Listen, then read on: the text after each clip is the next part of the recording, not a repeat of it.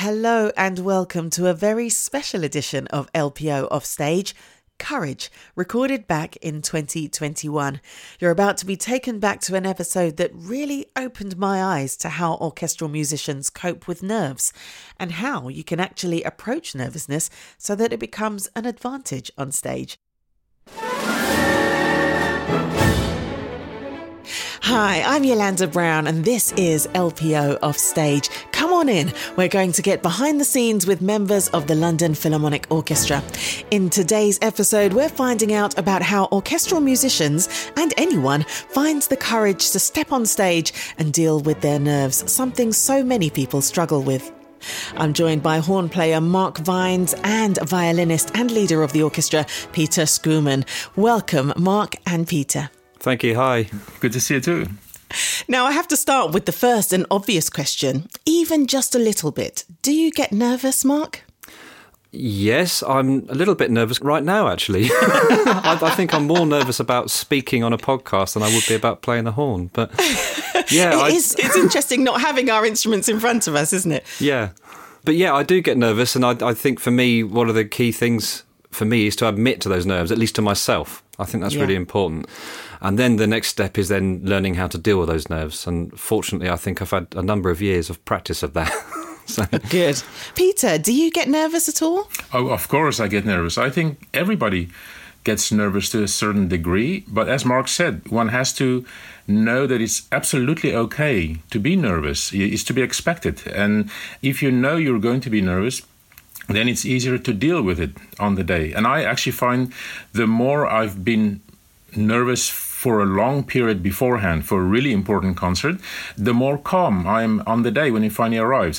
Funny enough, it's very often the lesser concerts where maybe you have smaller solos to play that you don't worry about it for so long that when you come to it, all of a sudden you can freak out and think, maybe I'm not mentally prepared for this. I think it's just a question of knowing how to deal with it and to get to know yourself. When I practice, I imagine that at this point, I probably will be nervous when I have to play it. So how can I practice? What fingering can I use? Maybe what bowing? What can I change to make sure that I can sort of guarantee that I will be able to do it at the level that I want to do it? If you don't get nervous at all, you also lose that spark that helps us sometimes do some magic on stage. And you do hear that phrase, use the nerves, don't you? Use the nerves in your performance. Yeah. Mark, sort of taking it right back to the basics, though, what do nerves feel like for you? What's the sensation? Okay. So there's, for me, I mean, what Peter's saying about using those nerves, that's really important. The adrenaline that courses through you in a concert is so important. Just as Peter's saying, you need that adrenaline to have that excitement, to have that communication with the audience. But the way I see it is there are side effects to the nerves. So you want the main effects of the nerves, but you want to mitigate those side effects. So you need to find a way of reducing those. So for me as a horn player, the physical side effects are shallow breathing and shakes. These are things that can happen. And so I have to find ways of stopping that happen, because I don't want to be breathing shallowly, otherwise I can't play the horn. I don't want the shakes. I need to be in control. So for me, the process starts really, really early in the day of trying to make that not happen so that when I get on stage, I don't feel that. I just feel the excitement. The other thing that nerves feel like to me is the mental gremlins. So that's the thing that can creep in, is those little voices in your head saying, oh, what if I split this note? So again, you have to fight against that. So for me, the way nerves can feel, they can feel very good. They can give you that adrenaline, that excitement, but you have to avoid the side effects. And then if you can get onto stage without feeling those side effects, then you've won. That's a really interesting way of putting it. People always ask me, do you get nervous on stage? And I always say no. But the things that you've described there means that I do. You know, those gremlins that say, do you think you're prepared enough for this? Will you be able to play that line? You know, all of those kind of doubts, which I think do run through our minds all the time. It's interesting the battle that happens in a musician's mind and in their body before they go to play. And talking about breathing, I picked up a really fantastic tip from Yo-Yo Ma, where he said that very often, this is for when you have to start very softly, very calmly. And a lot of concertmaster solos do start like that. For example, Strauss's 4 Lost Songs. The solo starts from really so intimate, or the Die Frau ohne Schatten big violin solo, incredibly scary to start out of nowhere like that. Very often, Yo-Yo Ma said, very often we overload our brain with oxygen because we're always taught, breathe and everything. But if you need to start something really relaxed and quietly, try to deprive your brain for a second of oxygen.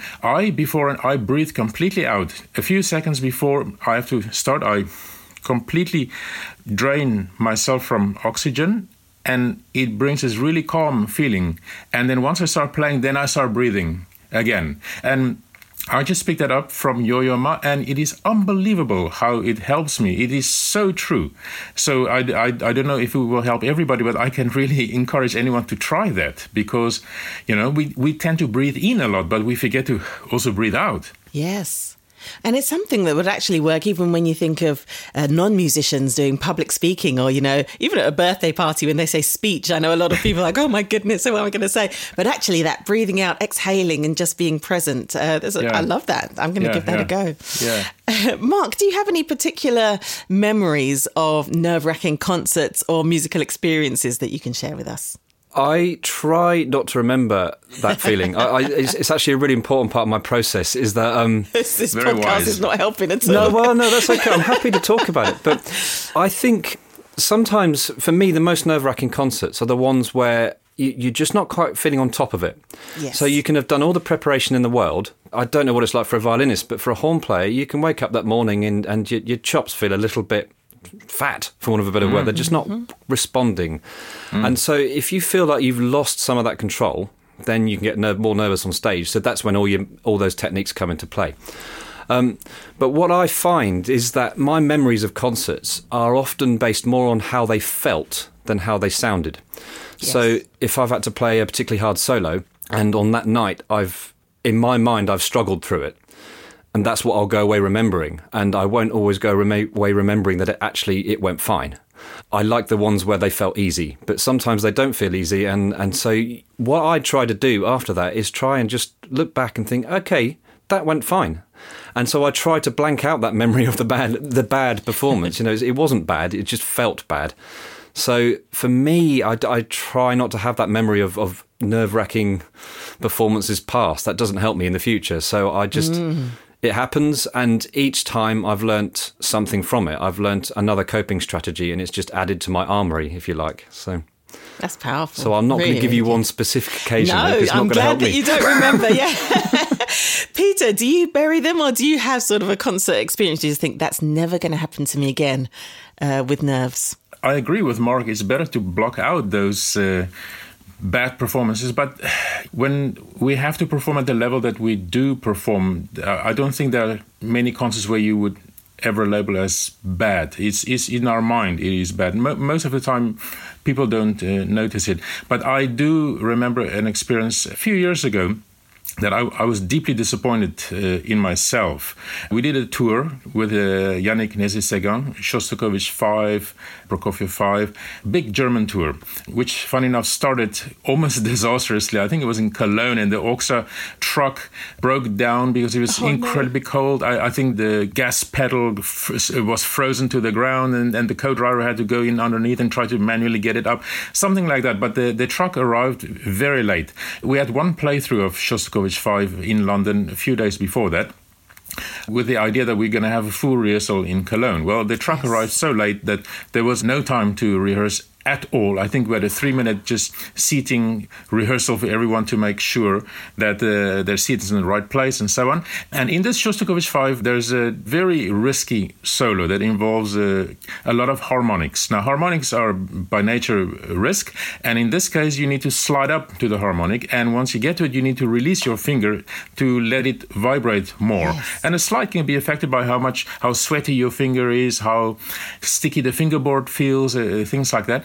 To show you how sometimes we react, I would have thought that I would be freaked out to play this without rehearsal, just performing like that. But I was so stimulated by the excitement of what we were about to do here. And Yannick had to just show everything with his hands. We couldn't have any further discussions about music or whatever. And the orchestra just pulled together, and it was a fantastic concert. So the tour went by, and that night was probably the best I ever played the solo of Shostakovich 5. So the tour went on, and every night was fine. We finally come to the final concert, most important venue of all in Vienna, in the Musikverein. And I had a very bad night the night before. I was very tired. We arrived at the Musikverein for our rehearsal, and Yannick skipped over my solo because we played it now so many times, so I didn't have a chance to hear my sound in the hall, to try anything. And anyway, that night I started this solo, and first harmonic came and I missed it. Didn't sound at all, and my heart just jumped. And the second one comes, and I miss it as well. And at that point, and now you think it's just two little harmonics, but it was the biggest disappointment for me of that whole year. I just wanted to sink into the stage. I felt so embarrassed because they are very crucially important harmonics. And even Yannick told me afterwards, because he knew I felt terrible, he said it's one of those moments you just want to rewind the tape, just do it again. I was so distressed over that. The orchestra had a fantastic party afterwards. It was the end of the tour. I couldn't even go to the party. I couldn't face any of my colleagues. I just went to hide in my hotel room. And the next day at the airport, I was surprised to realize that nobody either cared or heard it. So, it absolutely tore me up the whole night. So, we make things much bigger than they should be, but as I said, because of the amount of work that we put into it, my biggest fear always is to disappoint myself that I would not be able to go do it as well out there under pressure as I can do it in my practice room. I wanted to ask you, Mark, what techniques then, apart from sort of not remembering those experiences, what techniques do you have to manage those nerves? As Peter was saying, the preparation, the avoiding nerves and managing the side effects, it starts way before the performance. And how long before the performance does depend on what you're playing. But for me, any sort of hard concert I've got, that process certainly starts that day, if not a couple of days before. And I've learnt to just slow everything down. Everything I do that day, I slow down. I won't rush to catch a train. I'll make sure I leave plenty of time to get anywhere. I will just walk slowly. I'm constantly just trying to relax my shoulders. Just lots of little things across a day really add up. So I don't do any specific things like yoga or Alexander technique, which other people have used. But for me, I'm sure there are elements of that I've incorporated myself. And it's just lots of small things across the day. And that's how I deal with the physical effects. So that's how I avoid those shakes and that shallow breathing, to get myself in that zone. And then there's the mental side of it. And that's just really a case for me of just trying to think positively. I know there's lots of people have written books about this and all sorts of methods. But for me, it's remembering that if you're playing something that you might have struggled with once, you have to remember that actually, just like Peter's Shostakovich solo, there have been so many times, countless times, when it's gone brilliantly. Yeah. So you have to remind yourself of that. I think it's gone well. It usually goes well. So why should it go wrong? You just got to think, yeah, this is going to go well. And I have another thing that I try, actually, when I'm on the stage, is I sometimes find myself saying, right, you're going to enjoy this. I tell myself to enjoy it, which it sounds counterintuitive because you think you either enjoy it or you don't. But that's not true. If you focus too much on what could go wrong or getting the notes right, then sometimes you don't enjoy it as much as you could. So if I tell myself, actually, I love this piece, I love this solo, I'm going to enjoy it, and I get myself in that mindset, I start enjoying it and I play better. All these different ways of dealing with it. It starts early and then it carries on during the performance. I'm absolutely loving those techniques. That is really, really good. And the idea of it not just being about that moment, it's the whole day. I love that you said, I'm not going to run for the train. All of those things actually build up as tensions in your body, don't they? Oh, yeah. I mean, my teacher, Derek Taylor, he once said, just wiggle your fingers. He does this he would do this on stage. He'd wiggle his fingers, wiggle his toes, just anything to relax. And I do that sometimes. It's nothing anyone can see, but just relaxing every little extremity and getting yourself in that mindset and just relaxing. So you've got to be mentally alert, but physically relaxed. Wow. Powerful. Yeah. Peter, is there anything that you've got to add to that, or do you have any different techniques that sort of help you in your preparation for nerves? Sometimes the more nervous I feel, especially when it's a big solo, I just throw myself into it. You have to be fearless about it. You know, when we come from conservatory, we're used to playing concertos and recital programs. You know, for me, when I was younger, I always knew the first 2 minutes of any recital I would play would be probably my weakest 2 minutes, because I'm still finding myself. I'm feeling comfortable. And then once I became a leader of an orchestra, I realized I don't have 2 minutes to get comfortable anymore. It's got to be from the first note. So that was something completely new to train myself to do. And now, funny enough, sometimes when it's a big, long solo, like let's say Heldenleben or so, I do find myself absolutely exhausted afterwards, because it's a different kind of energy that you put into it from the very start. And I'm thinking back at how I can still sometimes play recitals. By the end of it, playing for like an hour and a half, or almost 2 hours in total, a program like that, playing solo, and feel fine. I'm thinking when I'm playing a solo in orchestra, I'm absolutely knackered within a few minutes and sweating, because maybe more concentration, because it's fewer notes. It might not be lived experience, but are you aware of how other musicians deal with their nerves? Do they share it? I mean, for some people, you know, it could be medication, it could be drink. I mean, the way that you've described your process is very clean, it's very sort of holistic and positive, but it's not like that for everybody. Have you had any experiences or seen experiences where people handle their nerves in different ways? Well, yeah, I think that the way people handle their nerves ends up being quite a private matter. People don't really talk much about it. Everybody has different ways of dealing with it. And it's almost like a religion. If you're religious, that for me is a more of a private matter.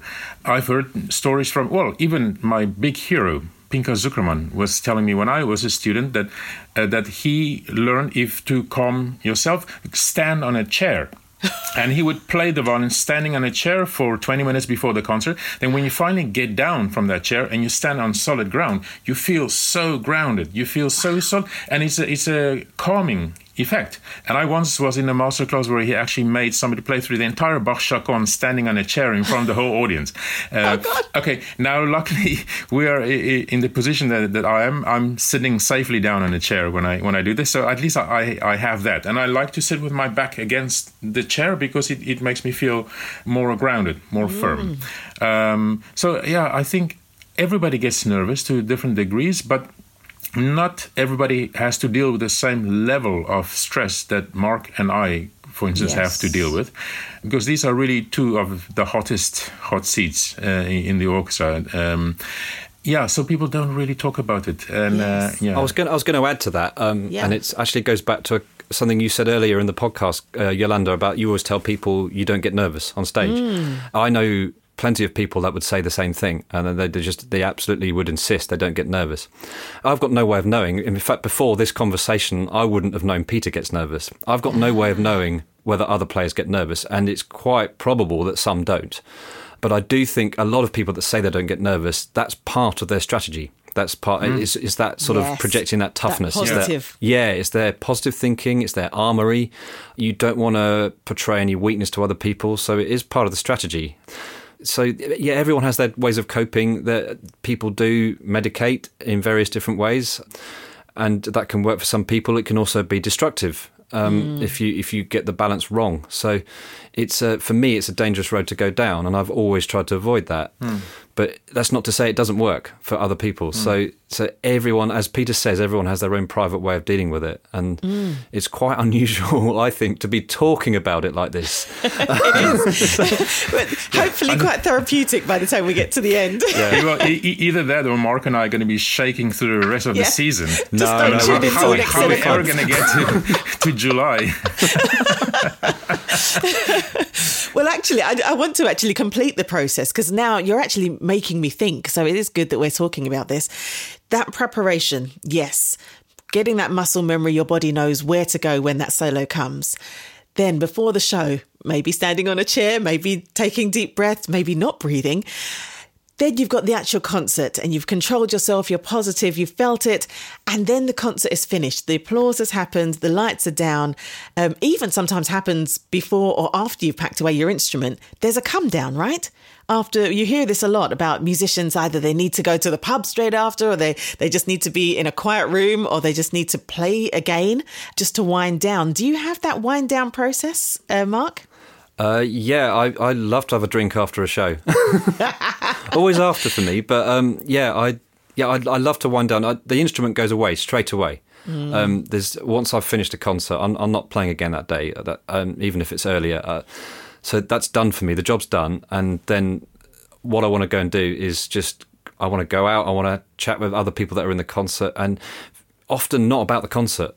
You know, it's gone, it's done, and you can be very proud of it, or sometimes disappointed, or sometimes, very rarely, sometimes a little bit apathetic. But that's fortunately that's very rare. The process of dealing with this concert, it starts so early in the day or in the week, and then the concert itself is this, as Peter says, all this concentration that goes into it. My way of coping with that, I think, is just it's gone, it's done, and I move on, and I'll try and just think about something else afterwards. No, that's really good. How about you, Peter? I agree. Actually, for me, the worst is to analyze the concert afterwards, to talk about it. And sometimes when you have guests that you bring to the concert and now they want to talk about it afterwards, you know, when you get together and they want to give their opinion and they don't understand that actually you don't care. The last thing you want to talk about is that how it's done and over it. Exactly.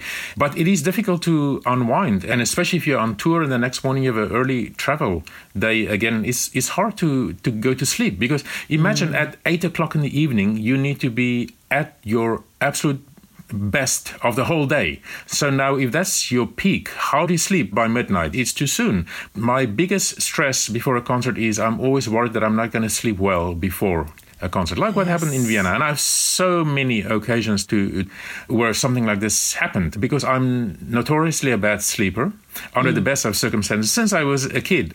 But when the stress added the night before, I can wake up at 4 a.m. and not fall asleep again, and that's it.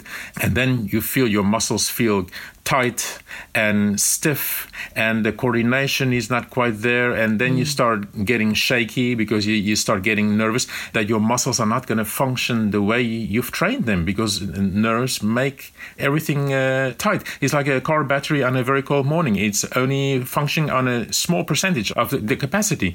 If by chance I can fall asleep in the afternoon before the concert, even just for 20 minutes, I can stand up and be a complete different person. That ability to power nap that's a superpower in my book. I can't power nap to save my life. If I sleep before a performance, I'll have a sleepy performance. Oh, I'm a big fan of the power nap. Oh, wow. That's big good. Fan of the power nap. I've been known to fall asleep for 5-10 minutes in an interval of a concert on tour, because I'm so tired. I'll lie down and I'll set an alarm for 10 minutes and I can fall asleep with everyone sort of wandering around just behind the horn boxes or something.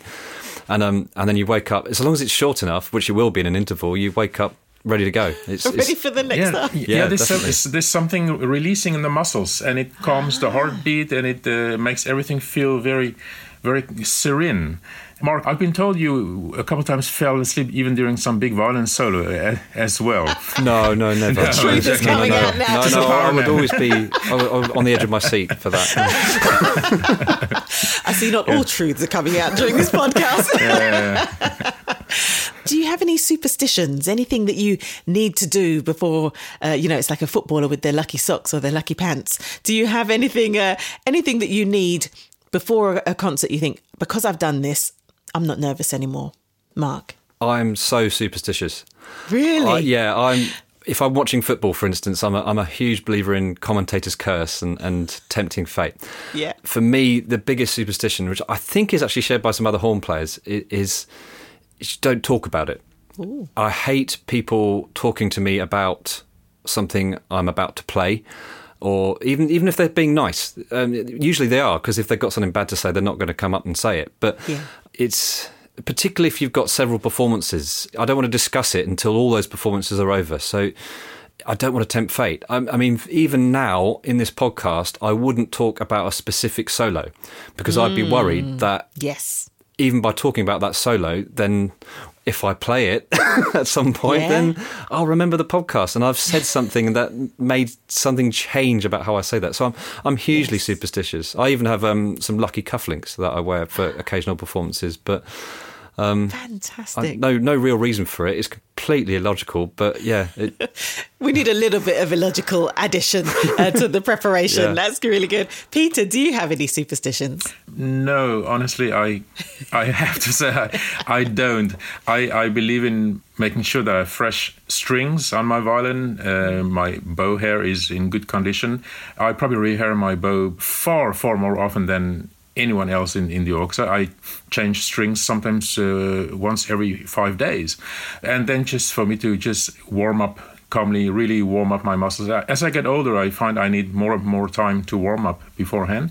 And I don't like to talk to people beforehand. I like to be on my own. I like to be just in my room and quiet and all that. But I don't call it superstitions. It's just... it's your process. Yeah. And Mark, do you ever find yourself looking into the audience and thinking, oh, that one person there, they don't look very enamoured with this. Like, oh, is it going okay? Do you ever do that? Or do you sort of the edge of the stage or where the conductor is as far as you look? It would be different for Peter because he sits right at the front. So he has that very, very close contact with the audience. I'm usually at the back. There are occasional exceptions, but I'm usually sitting at the back.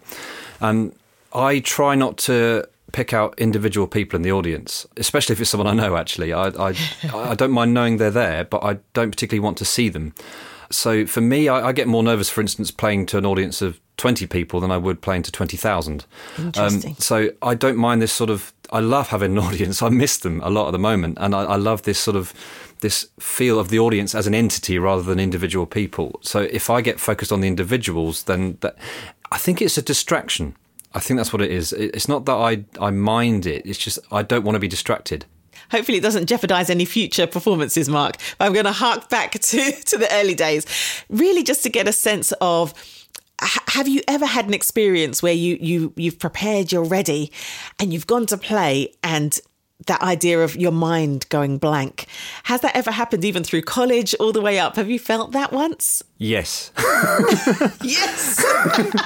I mean, if we go right back to when I was a kid, first learning the piano and the horn, and I would play in music festivals, and I didn't get nervous at all at that age. I would go out there and I would play, and I'd do everything from memory. I didn't think about it. My mum would get nervous, but not me. And then when I went to college, that's when the nerves started coming in. I guess because I decided that was going to be my career. So suddenly there was way more at stake than there was when I was a kid. And I have a particular memory. I'm fine with reliving this one because it's I've learned a lot from it, and it's not something I really do anymore. But it was in a recital at college, an examined recital, when I played a piece called the Schumann Adagio and Allegro, and it's a beautiful piece, and it starts with this very, very lyrical, slow adagio that I love to play. And I got a terrible case of the Pearlies. I just got the shakes, and it just got harder and harder. And it's that feeling when it starts to go wrong and you can't go anywhere, you can't get away from it. Snowballs, doesn't it? Yeah, and it was just, I'll always remember it. I mean, in fact, the guy, I now know the person who adjudicated it. I won't mention his name, but he said, yeah, you got nervous. Oh, bless. So, I mean... I learned so much from that because that's when I went away and I chatted with my teacher and I started this whole process of learning to deal with that to make sure that wouldn't happen again. Yes, it's a horrendous memory, but if it hadn't happened, then I wouldn't have started that, started to learn not to do that. That is brilliant. No, thank you for sharing that, Mark. I think I do want to sort of highlight the fact that those experiences do happen. It's normal. Oh, yeah. And we sort of build and grow. Yeah, they definitely happen. I mean, anyone can get caught up by that. And often when you're not expecting it, and you almost need it to happen. You almost need it to happen so that you, this is what happens. And then you have to go away, especially if you're at college and you go and talk to your teacher. Why did this happen? I could play this in my lesson, no problem. I can practice it. And the teacher hopefully will be able to help you with that, and you'll learn so much about yourself.